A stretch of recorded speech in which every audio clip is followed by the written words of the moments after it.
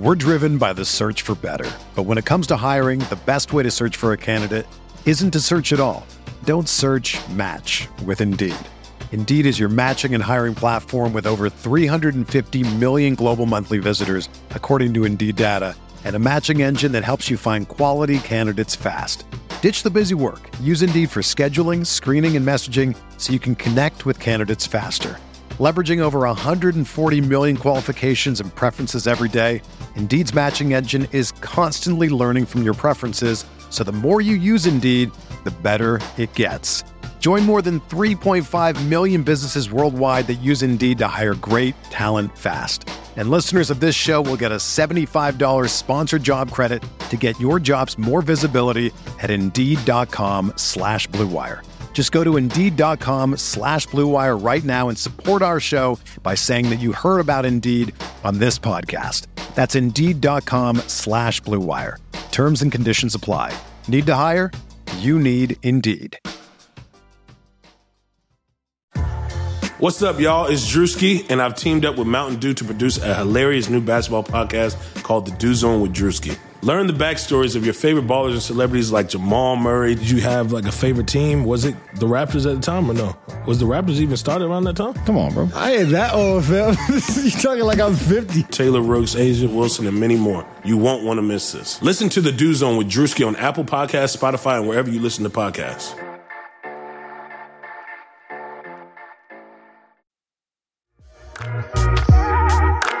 And Oladipo wants it again. Approaching 2 minutes to play.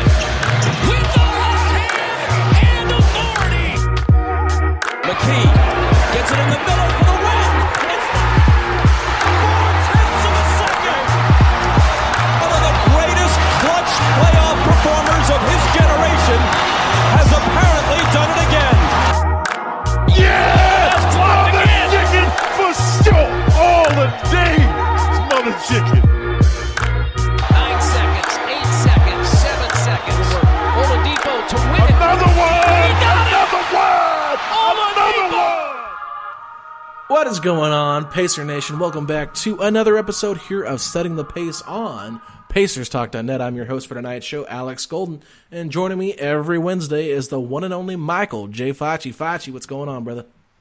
Alex, I'm feeling good, but I'm getting antsy. All-Star Weekend has settled down, and I'm waiting for these Pacers to pick back up. So with the Pacers not playing for a few more days, I think we got a pretty fun episode for the listeners today. Absolutely. So on today's show, we're going to recap the All-Star Weekend, specifically Miles Turner commentating on the Rising Stars Challenge game, and we're going to talk a little bit about Sabonis' Saturday and Sunday night performances. But in addition to that, Facci, we're going to do a little mid-season award ceremony. Yes, we are. So I think it's just something different today, and we got some pretty fun awards for you, listeners. So I'd love to hear your thoughts after the episode.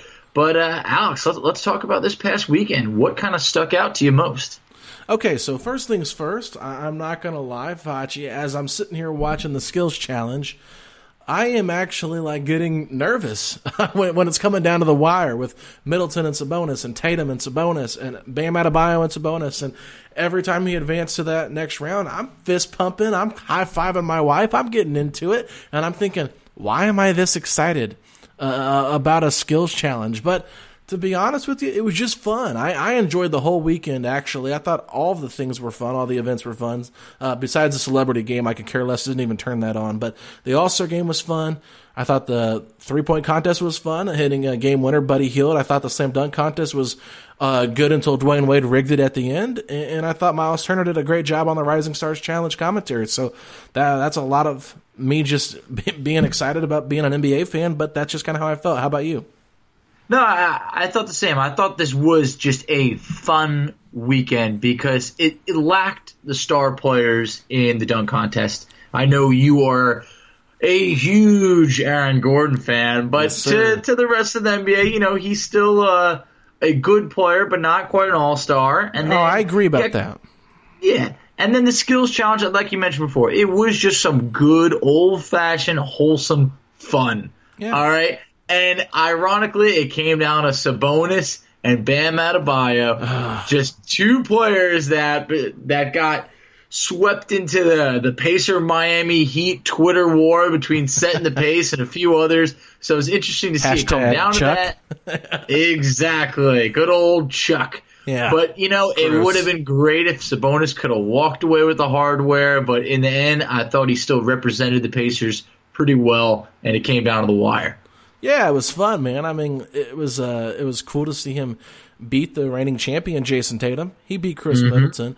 And one thing that was interesting is Bam Adebayo said, I actually felt pretty good because when we did the warm-ups for this event, I was on the left side when I did the warm-ups. So he just felt natural doing it. So, maybe advantage was a little bit to Bam, and it was funny to see those guys who don't shoot the three ball go out there and outshoot the guys they were going up against. I think Bam went against Spencer Dinwiddie, and I'm trying to think who else he went up against. Maybe it was another big, I think, in the second round. Do you know who it was? Can't think of it. No, not right now. Anyway, Give me a whoever second. he went up against, it was a pretty. I'm trying to think. It's driving me crazy now because it was Middleton was not a big. I don't think. No, Middleton was a big because he ended up beating a guard. I just can't think who the fourth big was because all the bigs won, and I was surprised by that. But anyway, there's no reason to go that deep into it. But it was just fun overall, and seeing those guys knock down threes like that was just impressive. And the pass, I mean, I think they made the pass the first time every time as well. Yeah. I mean, just seeing Sabonis be able to drill that three before Tatum did was awesome because it just shows we know Sabonis is working on that three ball. We know. Let's not get that serious about it. No, we're not. But I'm he's a just 20% saying, shooter. Okay, we're not seeing him hit it in the games, but on a wide open look like that, it just shows he's still working. And Siakam was in the contest. Siakam, that's who it was. Exactly. Okay, thank you for looking that up because that was going to drive me crazy. I'm sorry, Pascal same Siakam. Thing. It would drive me nuts also. So we had to take care of business. Well, and I think part of the thing was it was so fun to root for Sabonis because he was so happy to be there. And when he hit his three before Middleton, kind of like knockout, he just gave that big old fist pump. And I'm like, okay, hard not to root for a guy that's having this much fun. But in the All-Star game, he didn't get a lot of minutes, didn't get hardly any touches. I think he had 1 or 2 field goal attempts, if I'm correct. I think he was 0 for 2. He hit, I think, like 2 free throws. Yeah, he got fouled twice. So yeah, he kind of looked a little awkward out there. I felt like he looked like he was playing in front of a bunch of his heroes at times. Like kind of just looked like he was the guy. I thought he looked like he was happy to be there, but at times I felt like he could have maybe defended a play a little bit harder, but was like, hey, look, it's the All-Star game. I don't want to. I don't want to overdo it and like hack someone, but I was like, oh, come on, Sabonis. I want to see a little bit more effort. In the beginning, it seemed like he really wasn't on the same page as a couple guys in terms of just when they try to give him some go-ahead passes. But, in the end, he plays, I think it was about 19 minutes, but I don't believe any in the fourth quarter. No, he started the fourth quarter. It's just not timed. That's why his minutes are kind of wacky.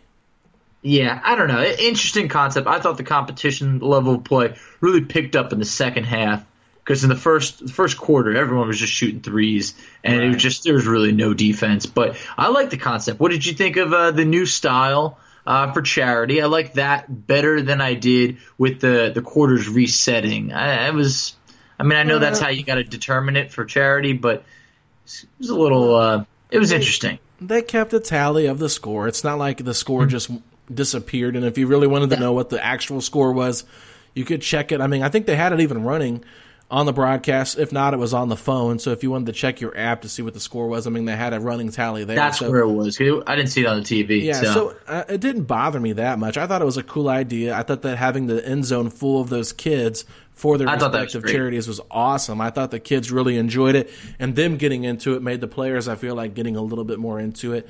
The Kobe tribute was awesome. I know the beginning of the game took forever to get started, but it really did. It is what it is. Like, quit complaining. Like, that's what's driving me crazy. It's like, how can we make the 3-point contest better? Just enjoy it. It's not supposed to be some serious thing. Like, cool, if a guy wins, he wins. Like, the only reason I was annoyed about the whole Aaron Gordon slam dunk contest thing was just because I felt like Dwayne Wade rigged the whole thing to make sure that his Miami Heat guy won, because if they ended up in a tie again, that meant the 5 judges were going to have to vote for the winner, And I knew that Aaron Gordon was probably going to win based on the judges' votes, and Dwayne Wade didn't want to make his guy, Derek Jones Jr., lose on that end of it. So he just went ahead and rigged the way they were going to vote to make sure that his guy won. But you can say what you want. Both guys did a great job. I don't think they should have been winners of that trophy either. I think that's a cop-out. I think that Aaron Gordon had a higher score overall, and Aaron Gordon had better dunks, 1 through 6. So whatever. But as far as the All-Star game goes, I loved it. I thought it was awesome. The fourth quarter took forever, but it was really fun to see those guys actually caring. And I know a lot of people have been saying, how would you implement this into today's NBA? Could this actually be an idea? And personally, Facci, I don't think it is. Kevin Bone was on for Dan Dockage on Tuesday afternoon, and I ended up direct messaging him. Kevin's been on our show a few times, and I just said, one of the things I think would be cool is if the score is tied and it goes into overtime, then maybe implement these kind of same rules, like you add 10 points to the score, whatever, the first one to 128 or whatever the score is. If it's 118 at the end of regulation, you play to 128, add 10, add 12 points, whatever. And that way there's no double overtime, triple overtime. It's just, hey, you're playing to a set score. Whoever gets there first wins the game. That's the only way I can really see it being implemented, but I can't ever see this being adapted in a regular season game or a playoff game. No, I can't either. Overtime, that is one thing. Overtime seems to be something you could tinker with. We've seen the NFL make changes to overtime, but I could see this happening in the NBA, maybe down the line. But if the game's not broke, there's no need to fix it. No. I don't think there's anything wrong with the regular season. An All-Star game, you needed to switch something up to give these players more of an incentive. Charity, I think, was the perfect example. Saw the NBA also borrowing some ideas from the Big Three. Saw Ice Cube get a little heated over the lack of the Big Three. But was it really the Big Three, or what did they really claim to fame? What was their big thing? I don't understand that. Basically, how there's not going to be a time limit. But there's going to be you have to hit it. The Big Three did not create exactly. that. Pickup ball was created before the Big Three. I got really sick and tired of seeing the Big Three trying to try to claim all this credit for that personally. Yeah, they definitely were pushing that hard. I mean, sure, there's going to be certain things that are going to be, they might make a change to say, hey, you can't win on free throws. It could be something different. That's how the Big Three. What did you think about that? I wanted to get your thoughts on ending on a free throw. I didn't really like it as much. Yeah, it took away from the dynamic, didn't it? I agree. I would have liked to see them play it out, just find a way to make it a little bit more interesting, have it come down to a basket. Would have been a lot more dramatic. Sure, Anthony Davis missed the first one, so that added some drama to it, but I don't know. I think I would have liked to have seen it not end on a free throw. How do you do that, Facci? What are your ideas? Do you have any thoughts? I mean, I don't want to take what the Big Three is doing. They're having those players, if someone commits a foul, they play one-on-one for the basket. It's interesting. It is. I don't like that. I want to see it. I want to see it in a game first. The Big Three will introduce that this year. Let's see how it goes. But, I mean, what would you do to prevent people just continuing to foul then so they don't give up that basket? Well, I don't know about you, but I've been on some long pickup games where you're just not going to let that person score. You could foul time after time. Well, here's a thought. What was the score at that point? Was it 156 to 155 when he got fouled? Yes. Yep. Okay, so let's say Kyle Lowry fouls him. Well, if you get fouled on game point, what do? You recheck the ball up. I think that's what you kind of do in this scenario. But I think you take 1 point away from the team that made the foul. So that would make it 156, 154. Okay, well, you lose a point. Now you got to hit a 3 on the other end if they miss to win the game. If you get another mismatch again with Kyle Lowry in the post against Anthony Davis and you foul to prevent them from winning, well, now you're down 2 possessions. I think just take off 1 point, not 2 points, just 1 point every time they commit a foul, and that way you can't win on a free throw, and it just penalizes the team for committing the foul. Play defense. Okay, all right. Well, hey, I'm open to anything. Did you think it was a little ridiculous? Over or under? Team LeBron, they shot 70 threes. Did you expect more or less? I mean, how many threes are you going to go for in an All-Star game? Honestly, I really have no idea. I didn't even think about that. So it's one of those things where it's like, yeah, whatever. But 70 is quite a bit. I mean, maybe 40 or 50 makes sense, but It is an all-star game. I really get tired of seeing them jack threes the whole time. Agreed. I'd rather them do like alley-oops and passes off the backboard and dunks. Yeah. If they're not going to play defense, like at least have fun with it. I mean, but I was really hoping Kawhi Leonard would break Paul George's record. I'm not going to lie. I was quietly rooting for that because I'm just tired of Paul George, to be honest with you.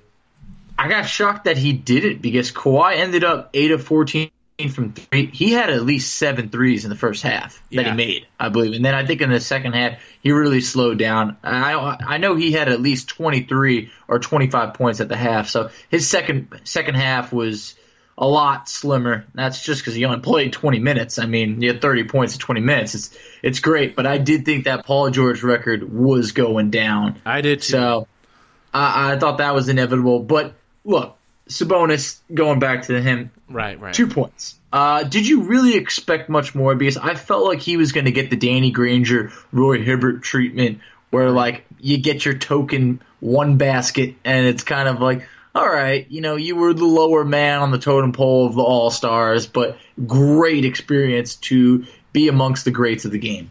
Yeah, that's kind of how I felt too. It's like what Sabonis does not really translate to an All-Star game, but that doesn't really matter. I mean, it's all about recognition. And then, Sabonis being who Sabonis is for the regular season and for the Pacers playoffs chances, that's what I want him to be. So, he's not going to go out there, set screens, roll to the basket, and dunk on guys. It's like you don't do that in the All-Star game. You don't play defense, and you shoot threes, and you throw alley-oops. It's like, yeah, that's just not his game. So, unfortunately, it wasn't something that was going to really highlight him, but it was funny to see guys fouling him when he was in the post. Like, can you not just let the guy score one and save the fouls? Because nobody wants to stop the clock for a stupid foul. It's true. The 4 free throws by Sabonis tied for the most on Team LeBron. So got 6 rebounds. He did. At one point at halftime, just classic Pacer fans, he had 5 rebounds at halftime to lead Team LeBron. Everyone's like, Sabonis doing what he does, leading the team in rebounds. And it was just comical because, it's the All-Star game. People are just shooting threes. That's for sure, Foch. Well, I don't think there's really much else going on right now in the NBA. Obviously, we're hearing about John Beilein possibly going to be parting ways here with the Cavaliers soon. I don't really think Beilein's the problem. I think Cleveland's the problem. But, hey, Indiana Hoosiers, if you're listening, hire this man. Archie Miller is not the answer. And if you're listening to IU, please get a guy that's actually competent and put him in there. John Beilein, I'm pleading for him, Facci. But anyway, as far as other news, Reggie Jackson looks like he's going to the Los Angeles Clippers to be one of their backup point guards as they have agreed to a buyout, it looks like, in Detroit. And then Jeff Green and Damari Carroll are going to be joining the Houston Rockets. So that is your Hoops and Headlines abbreviated segment there, Facci. Any thoughts on those new transactions? I think both good moves for the Rockets. They had 2 spots to fill. You're getting some veteran presence over there. So but no center. Get some guys. No center. It seems like they're pretty hell-bent on they will add no center to this team. No one will be above 6'9", basically in any rotation at all. And we still got them again this year, just so you know, though. It's going to be interesting to see how the Pacers guard them. Yes, it's going to be interesting this time around. The first time around did not go well. But, hey, it's a different team. The Pacers were pretty banged up. I believe that was the game Brogdon got hurt in, left early. Won that game. Turner wasn't there. We could have won that game. I want to say James Harden had like 40 in that game. Yeah, so Russell you Westbrook imagine was it. Awful. Yes, he was terrible. So you imagine if Brogdon plays, his usual minutes, the Pacers could win that game. But when you're talking about Reggie Jackson going to the Clippers, I think that's a great move for them. Reggie Jackson as a starter, come on, he's not going to be anyone's top choice. If the Clippers were too good for Isaiah Thomas and they just cut him when they got him in a trade, then hey, Reggie Jackson, that is an upgrade there. Yeah. So I like it. Yeah, and my tweet exactly on the Reggie Jackson transaction was, is Reggie Jackson a good starting point guard in today's NBA? No.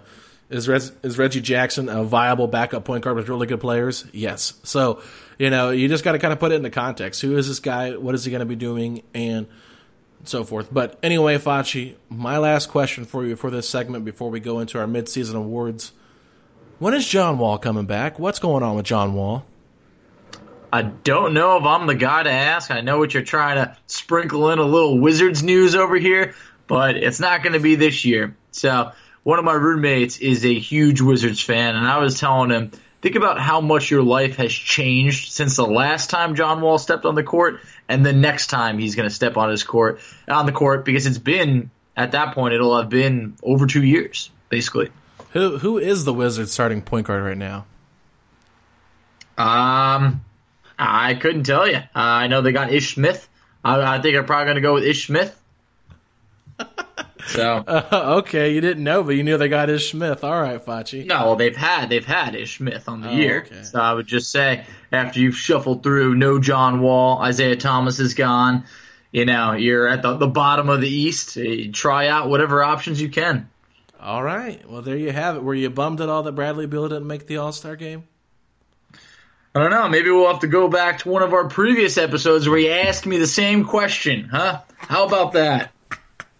Well, I didn't know. I mean, after watching it, I didn't know if you thought he would be really a big help for Team LeBron or Team Giannis.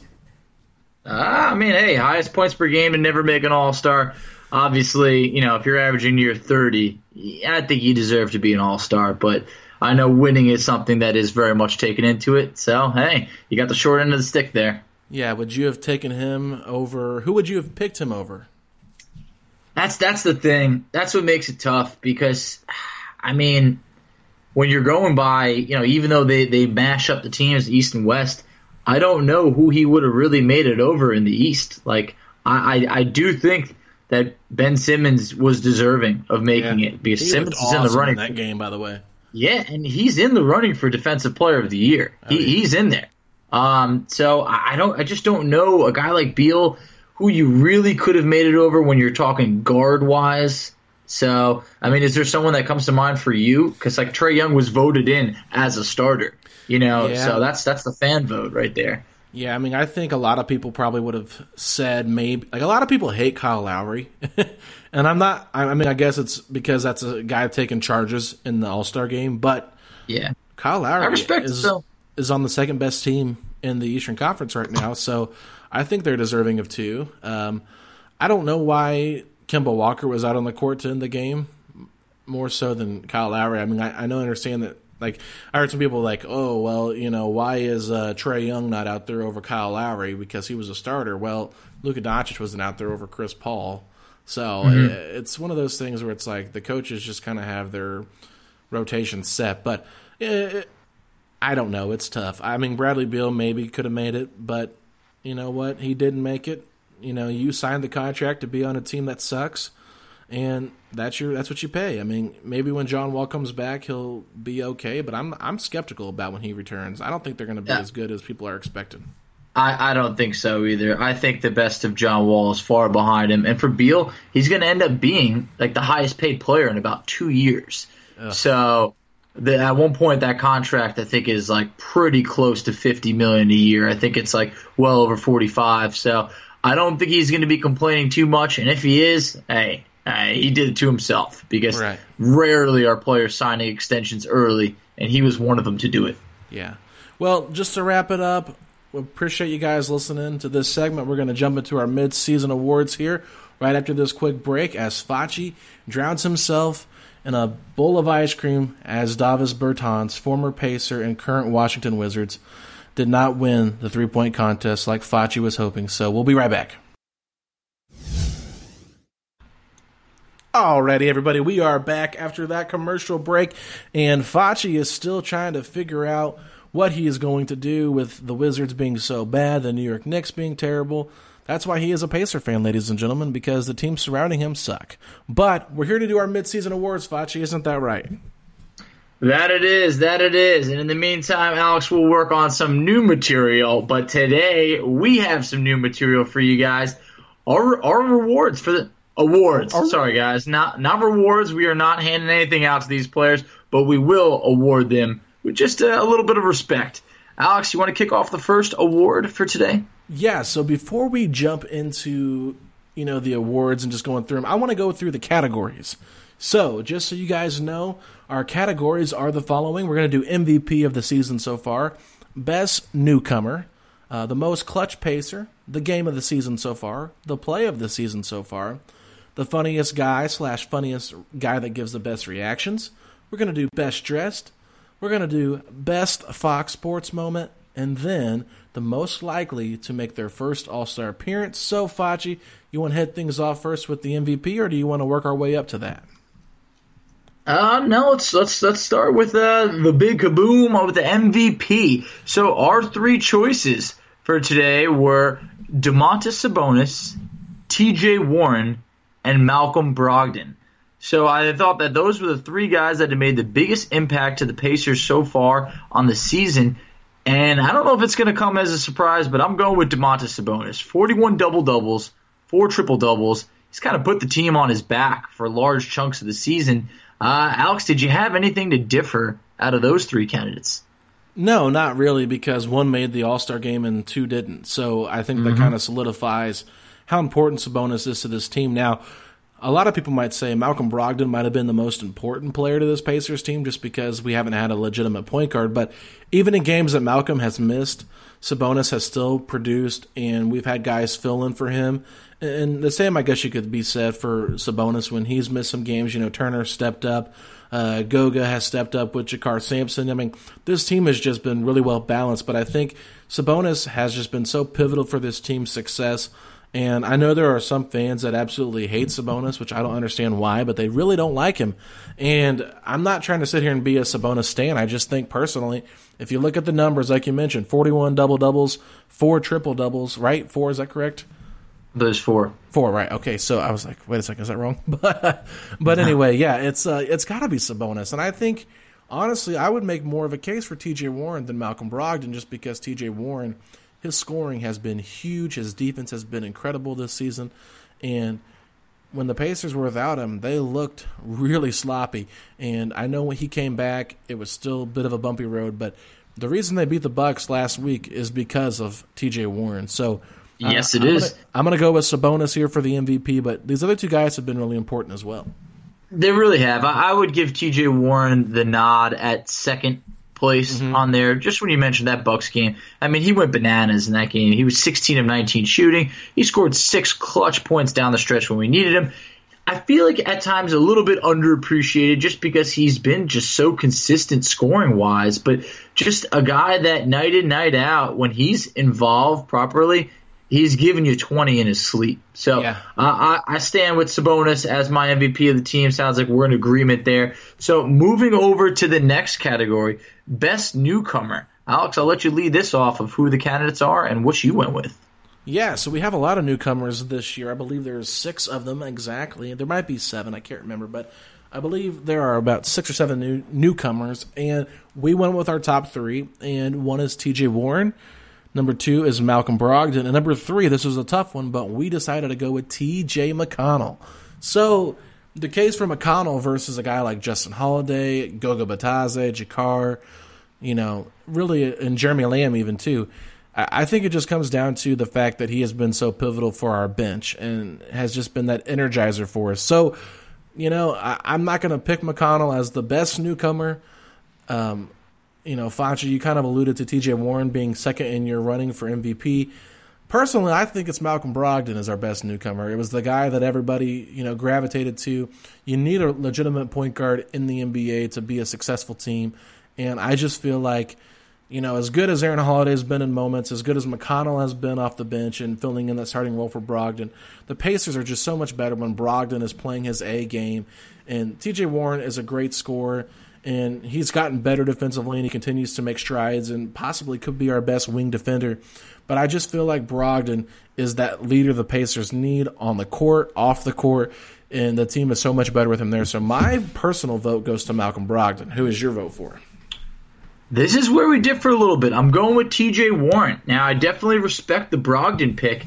Obviously, in the beginning of the year, he was looking like an all-star before missing some time and struggled from the field at times. I went with T.J. Warren because he's actually better than I expected. I expected a drop-off from coming over from Phoenix. I thought, hey, come on, this is Phoenix. They're trash. They're typically, they're never one to really win more than 2 games in a row if they can even get that far. But hey, Warren, he's improved his defense, and he's shown that he's not just a good scorer on a bad team. His numbers, they've actually improved since last year. He's shooting a career-high 53% from the field on less attempts, but yet averaging more points. So, and the defense that we obviously touched on before, it seemed non-existent. It's actually, he's taken pride in it.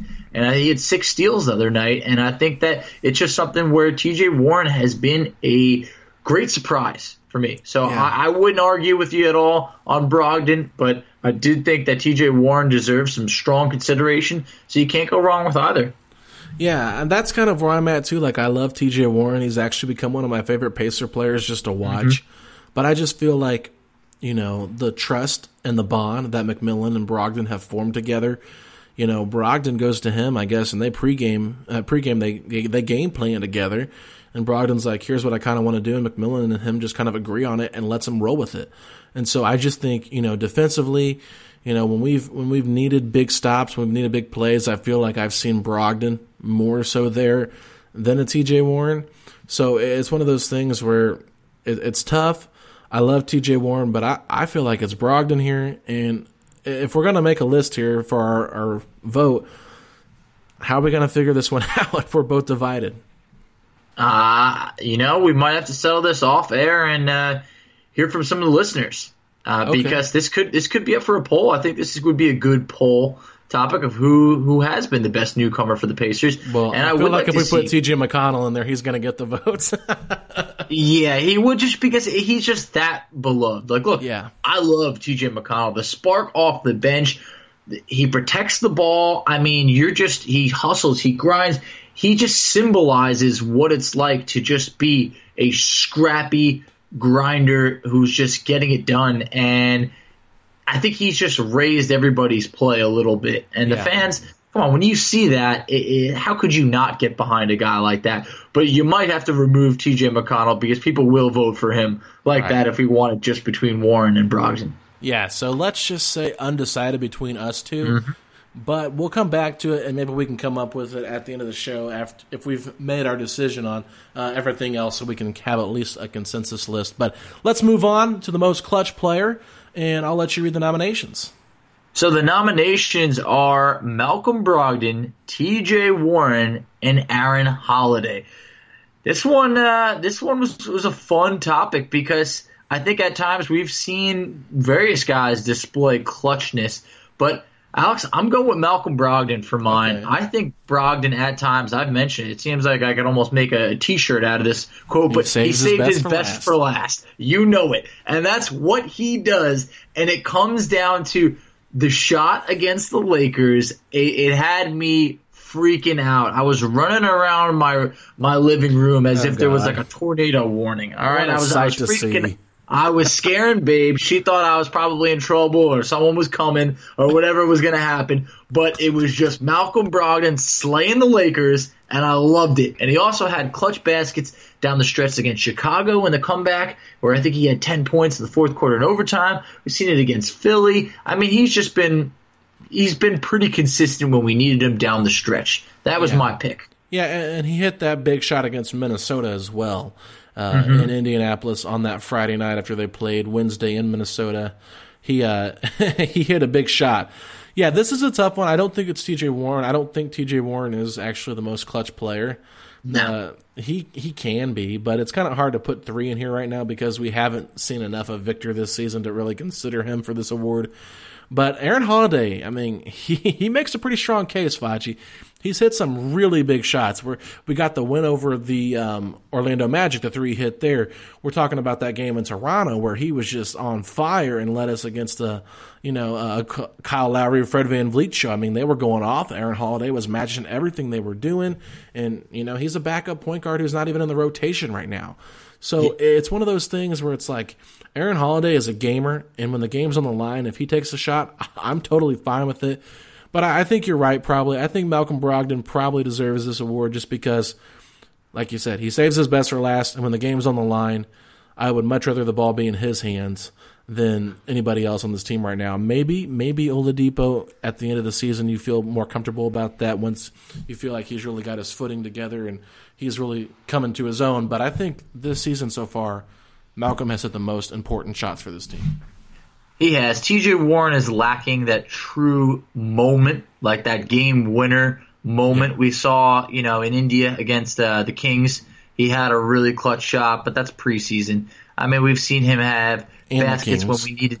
Yeah, exactly. We've seen him have baskets like the 6 straight points against Milwaukee that we mentioned earlier, but that's not really like one specific shot.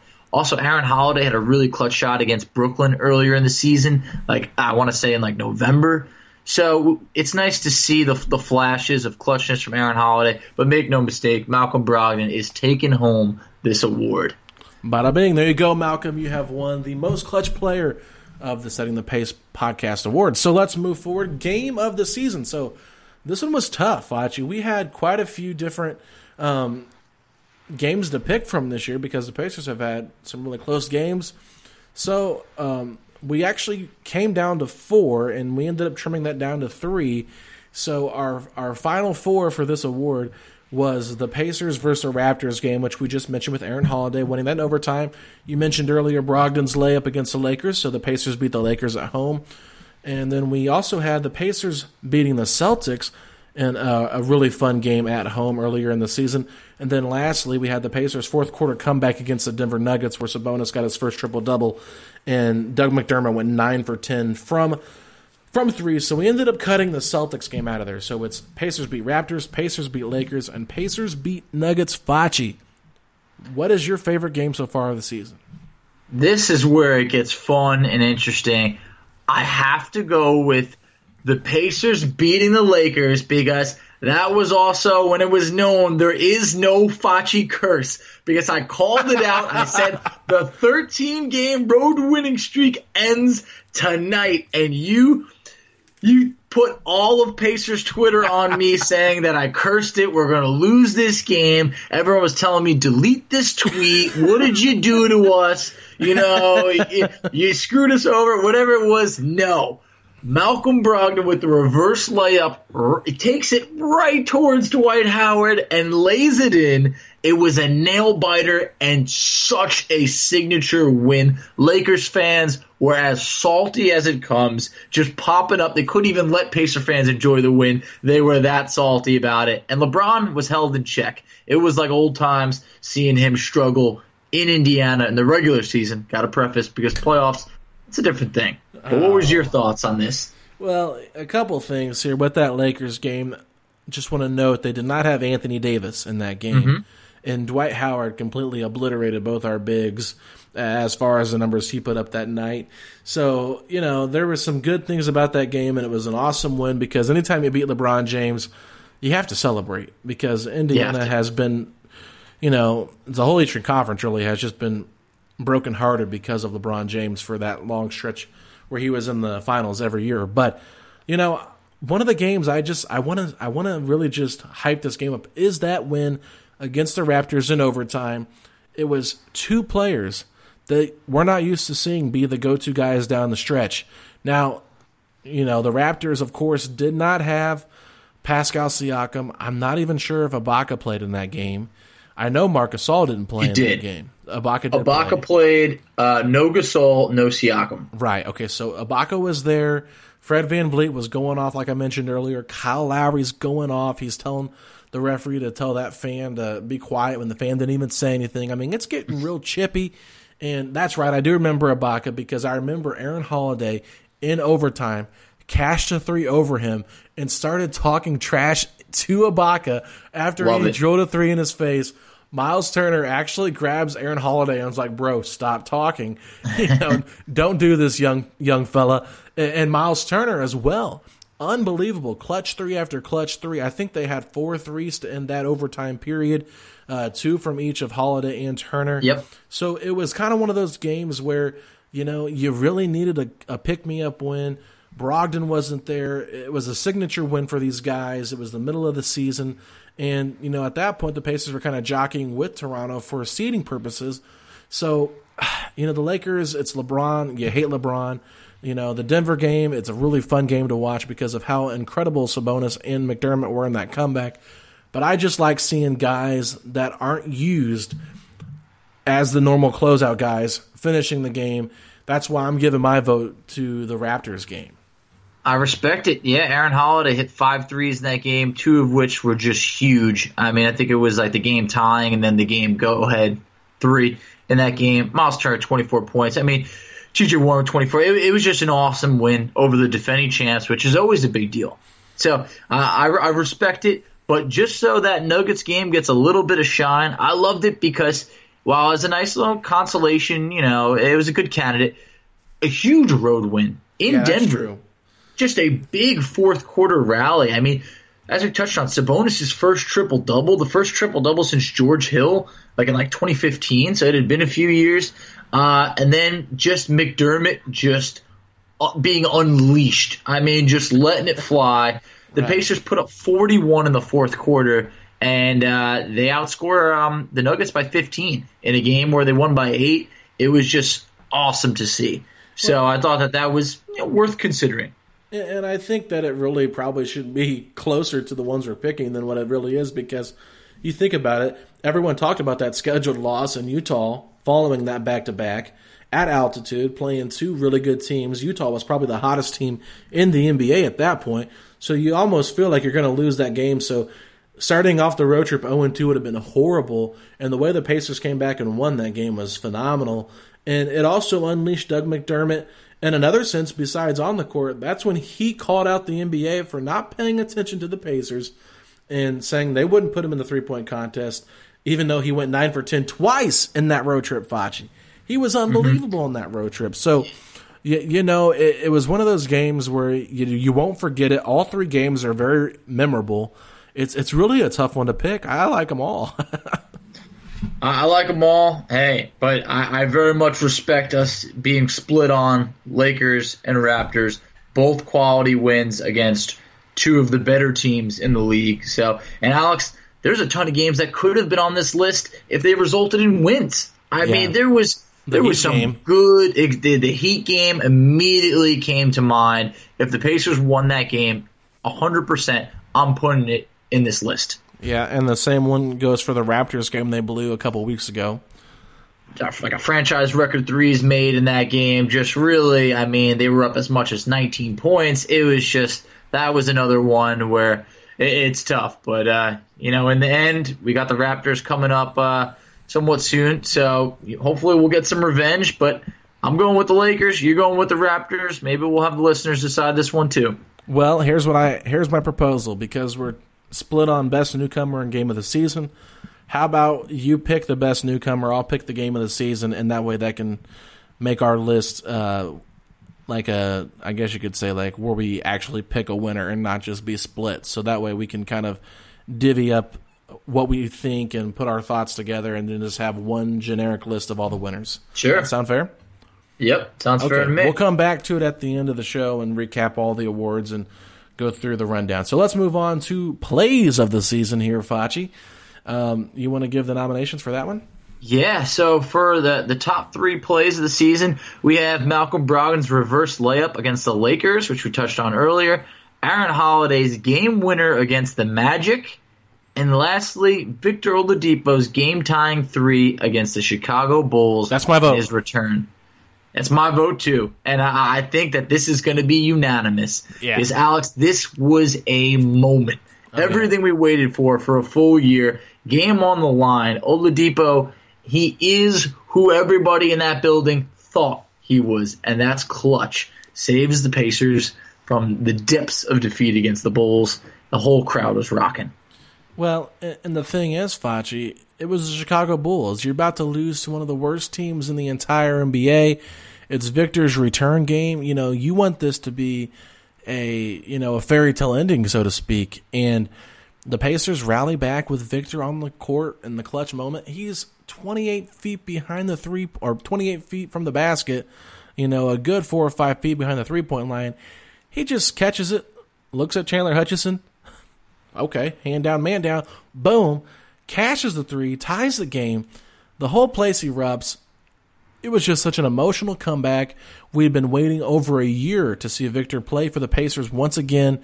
And my goodness, Facci, it was just a beautiful thing, a beautiful story. Now, I know the Pacers did go on a losing streak after that game, but that doesn't matter because at the end of the day, all you're going to think about, Oladipo returns, and the Pacers beat the Bulls thanks to Oladipo's game-tying three. Exactly. I mean, that was when you waited a full year for Oladipo to return. That was the moment that made you know just how important he is to this team. And it's not that that was the moment that made you know. It reminded you this is our guy.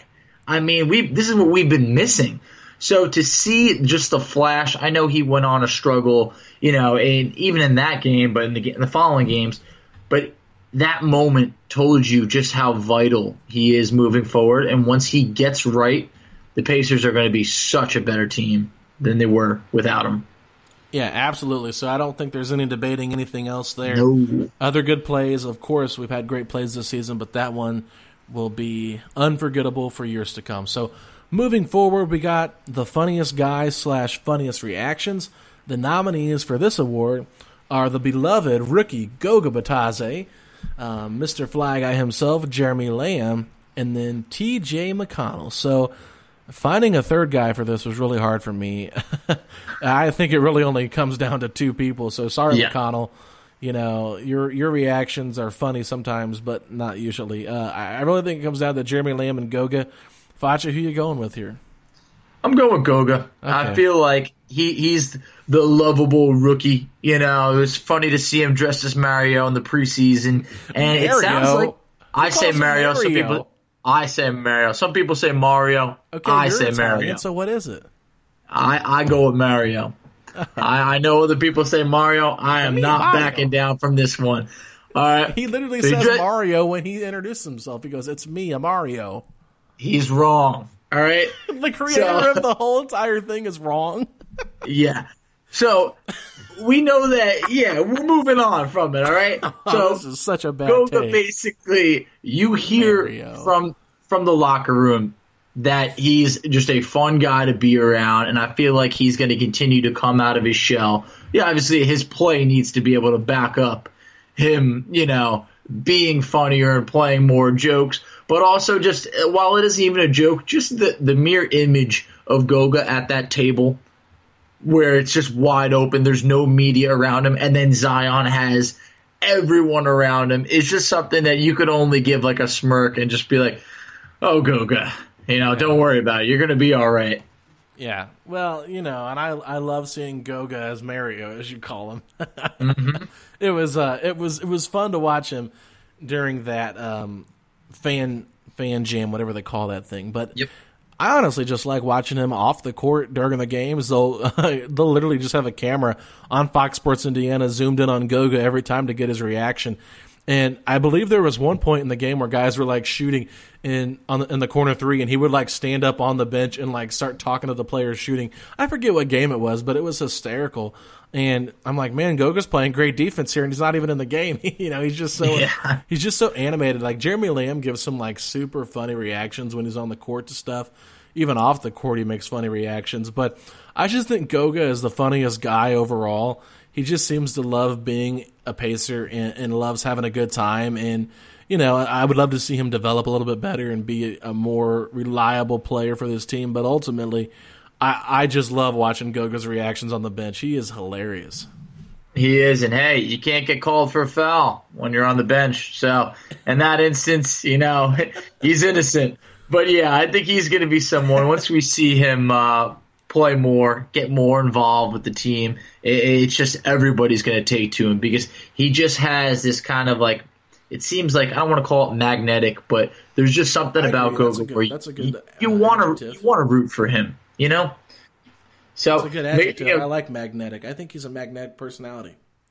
Yeah, I think so. We're only going to see more of that. So I'm looking forward to that. So we are in agreement with Goga over here. Jeremy Lamb, while he has what's known as on Twitter, Lamb face due to his reaction, just his simple, just how he reacts to things is more funnier than any of his actual actions. So I'm going to go with Goga. Just kind of seems like his body language at times is a lot funnier.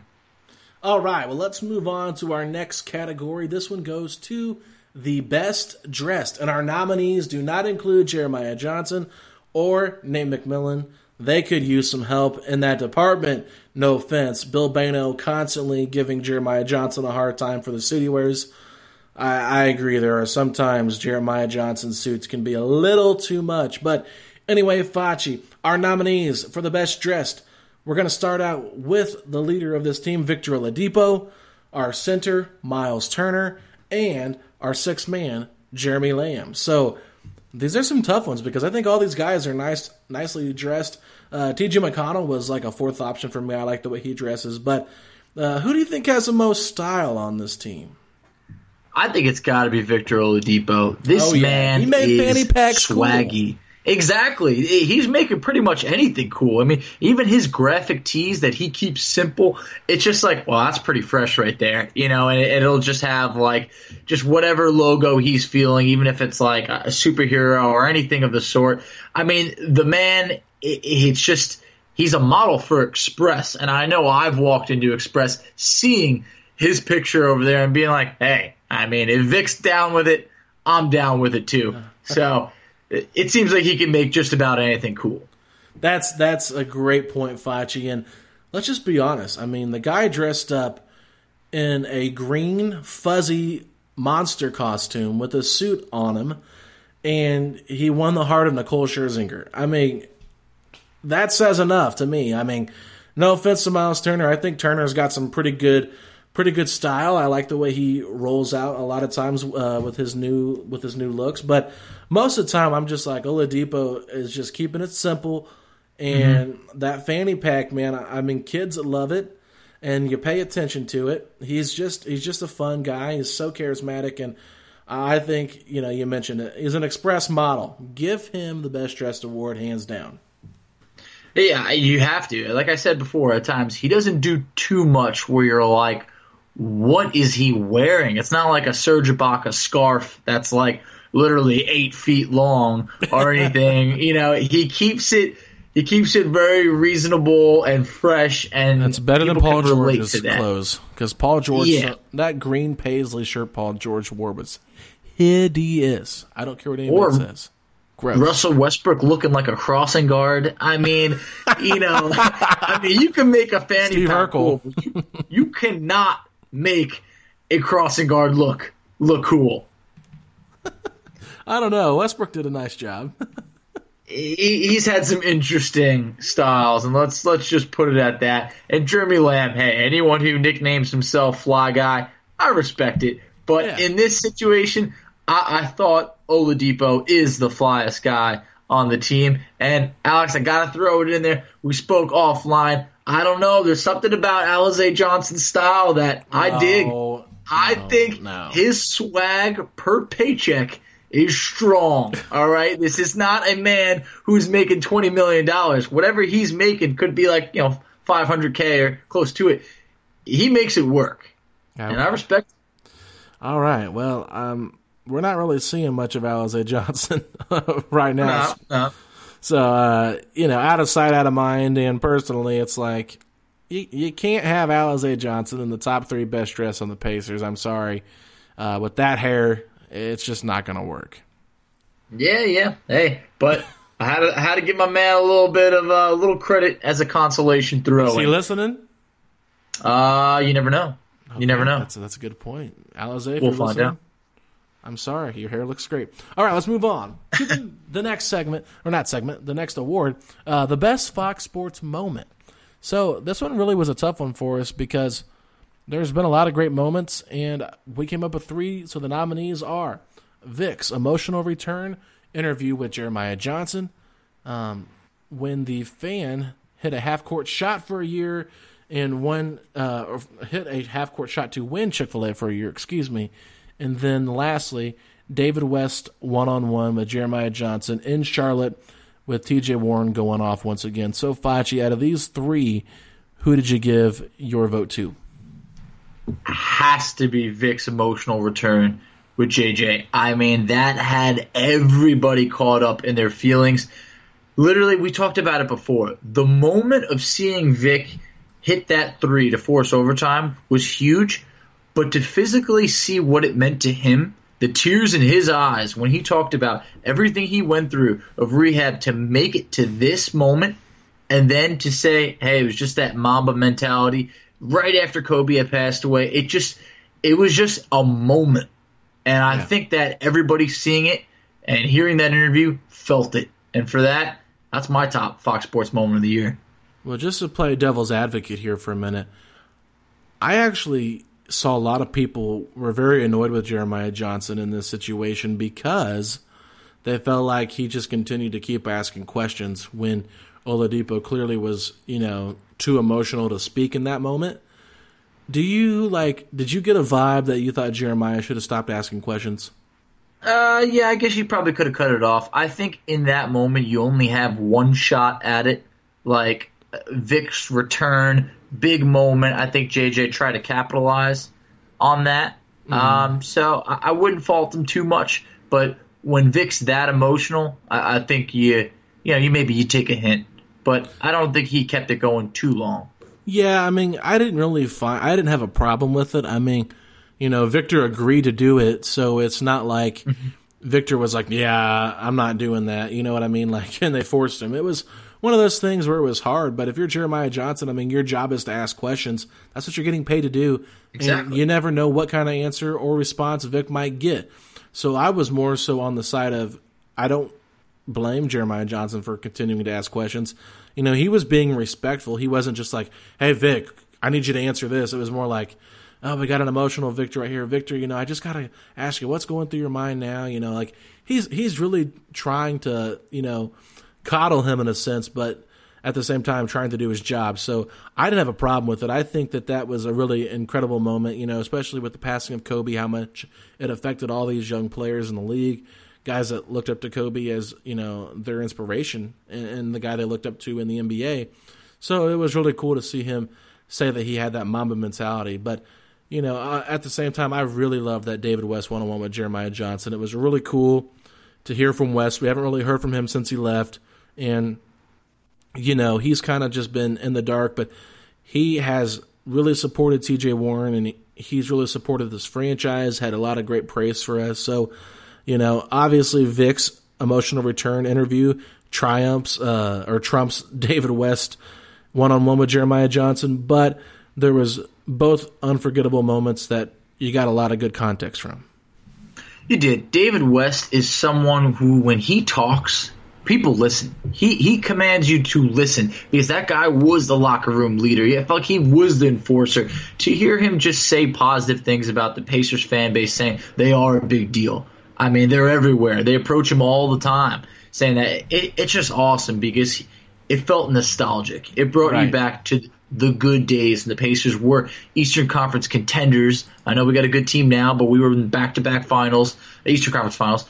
And, yeah, as you mentioned, the support for TJ Warren. I feel like TJ Warren's like a little brother to David. And it sounds like he's had nothing but great things to educate TJ Warren on about the Pacers and their fan base coming into this season. And I think it's stuff like that had TJ Warren excited for this year.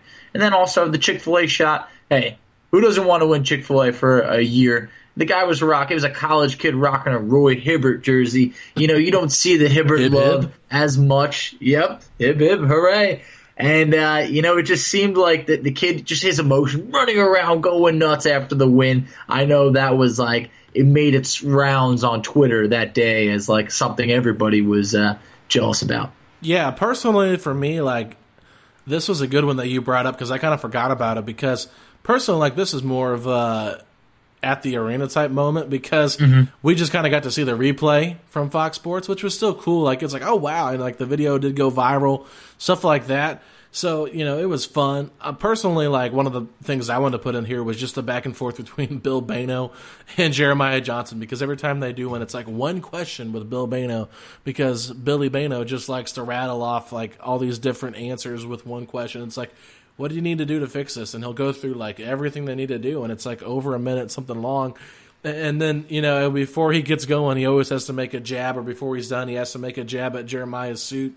And it's really just good comical TV, so I enjoy that as well. We haven't really got any great calls from Quinn and Chris because there haven't been a lot of buzzer beater moments like we've seen with Oladipo. I guess you could say, the call on Oladipo's game tying 3 was a big one. And Quinn has really disappointed us this year with no smothered chickens. And, it's been a tough year for Quinn personally. But, I'm with you. I think it's got to be Vic's emotional return interview with Jeremiah Johnson as the best Fox Sports moment we've seen this season. Gotta be. And going to our last category, the final award. This is an interesting one. I think we could have a pretty good debate here. Who knows? Most likely to be the first-time All-Star. The three candidates, T.J. Warren, Malcolm Brogdon, and Miles Turner. Alex, I'd love to hear your thoughts on this one. Yeah, so this is not me being disrespectful to Miles, even though I am considered the chief Miles hater. I don't think that we're going to see him put up numbers that are, high enough, big enough to warrant him an All-Star appearance unless he's traded. So, I don't see Miles making it as a Pacer with the team they have now. I just don't think it's really going to work for him. But as far as T.J. Warren and Brogdon go, I guess your first thought would be obviously Brogdon because, he gets assists, he's the point guard, he was in consideration this year. But I think, if T.J. Warren continues to develop into the player that he is, Facci, I think, he probably is more of a scorer, and I think that's one of the things they look at when voting for All-Stars. His defense has gotten better. If the Pacers continue to, if they have success in the playoffs and T.J. Warren is a big part of that, I think that it really could be him over Malcolm. But I think the safe bet would be to say Malcolm Brogdon out of these three. So what are your thoughts? Man, I flip-flopped on this. At first, I was leaning towards T.J. Warren if he could continue to develop other parts of his game, like rebound the ball more. He's never going to be an assist. He's never going to be an assist guy. That's true. So I'm leaning towards Malcolm Brogdon. I just feel like if Brogdon was fully healthy, I don't think he would have still made the All-Star game, but I think he would have really raised a lot of questions of if he was one of the top snubs. Yeah. So I think that Brogdon right now, while his numbers are down shooting-wise, he's shooting 10% less from three this year, which is pretty crazy. I think he will bounce back next year and have, while I can't say that he's ever going to be a 50, 40, 90 guy in the role that he's in now, I think that Brogdon is someone who can strongly be considered for an All-Star game moving forward. And if the Pacers continue to win games, I think that you have to put him in the running while guys like Kyle Lowry are getting older. Yeah. So I think Lowry's going to take a big step back next year, and I think Brogdon could take a big step forward. He already took a solid step forward this year. He more than doubled his assist total. So that was awesome to see. It's just a matter of staying healthy and winning games. Pacers can win games, so you just got to stay healthy. Yeah, and I think, honestly, next year he'll be more of a beneficiary from Victor Oladipo being fully healthy because we know Victor can, we can run the offense through Vic.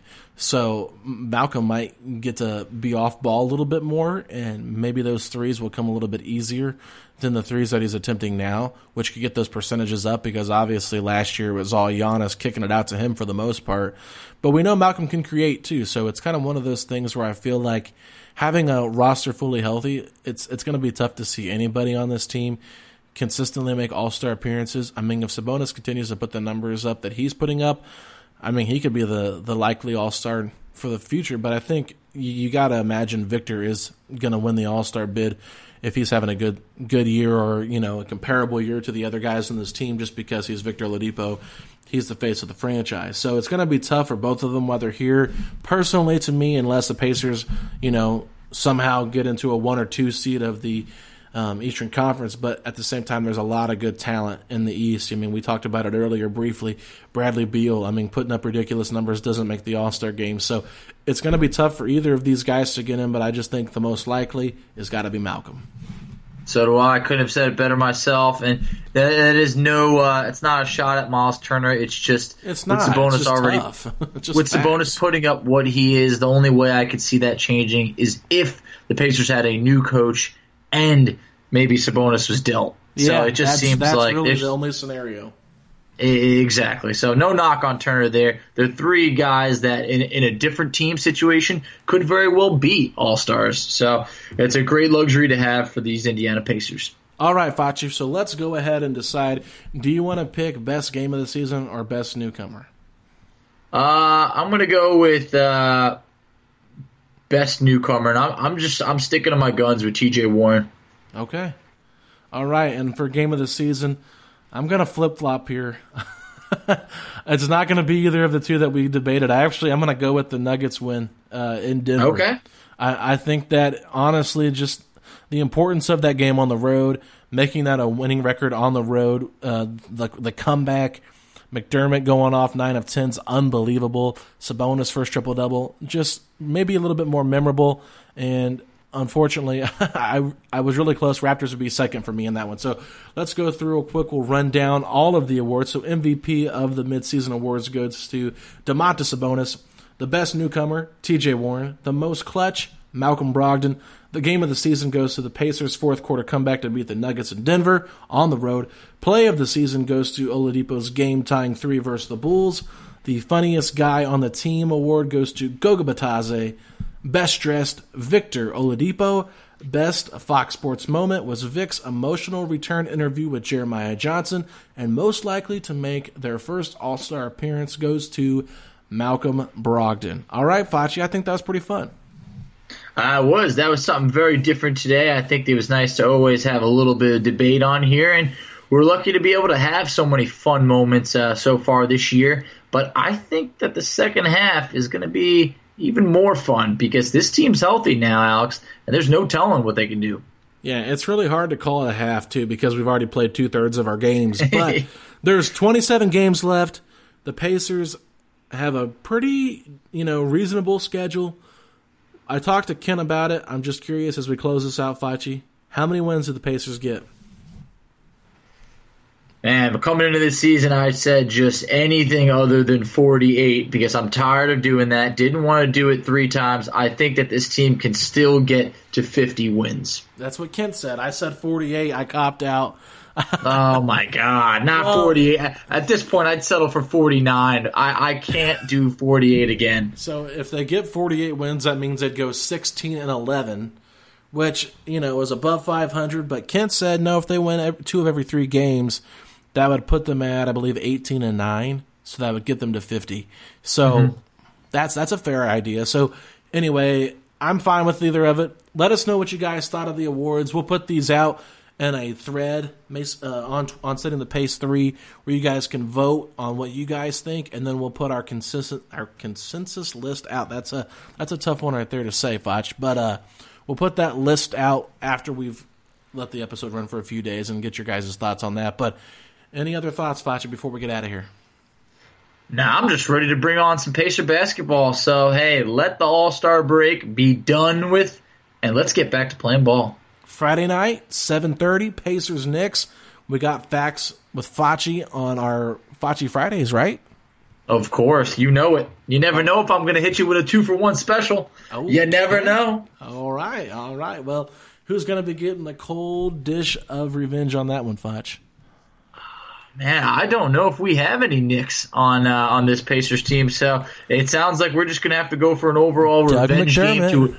That's true. McBuckets did have a stint with the Knicks, so why not go off in that game? We got to feed McBuckets and avenge a rough loss that happened recently. So can't be scored 85 points against the Knicks. Yeah. Not anymore. Thank God Marcus Morris was dealt. So the Pacers might actually have a chance because, unfortunately, they have struggled with New York, even though they beat them by 1 in New York where nobody scored for the last 3 minutes. But anyway, Facci, we've got to get off here. You guys can follow Facci on Twitter at FACCI. I'm at Alex Golden NBA. You can follow us on Twitter, like we mentioned, at Setting the Pace 3. Make sure you're checking out PacersTalk.net for all of our newest and latest articles. And if you're not already, head on over to Instagram and follow us at Pacers Talk. And until next week, we'll talk to you later. Peace out, Pacer Nation. Let's go, Pacers. The headlines remind us daily the world is a dangerous place. The elites in charge say everything's fine, stop noticing. But you know better. And your gut knows that time is short to prepare for a world that is 4 missed meals away from chaos. My Patriot Supply has helped over 3 million families become more self-reliant and is the company Americans trust to prepare. Go to MyPatriotSupply.com and secure their best-selling 3-month emergency food kits. Each contain delicious breakfasts, lunches, and dinners, averaging over 2,000 calories per day. Secure at least 1 food kit for each family member. For a limited time, save $200, plus get free shipping on all their Ready Hour 3-month emergency food kits. You're not ready if it's not Ready Hour Foods. My Patriot Supply also has solar power generators, water filtration units, biomass stoves, heirloom seeds, and critical survival gear. Shop MyPatriotSupply.com today. MyPatriotSupply.com.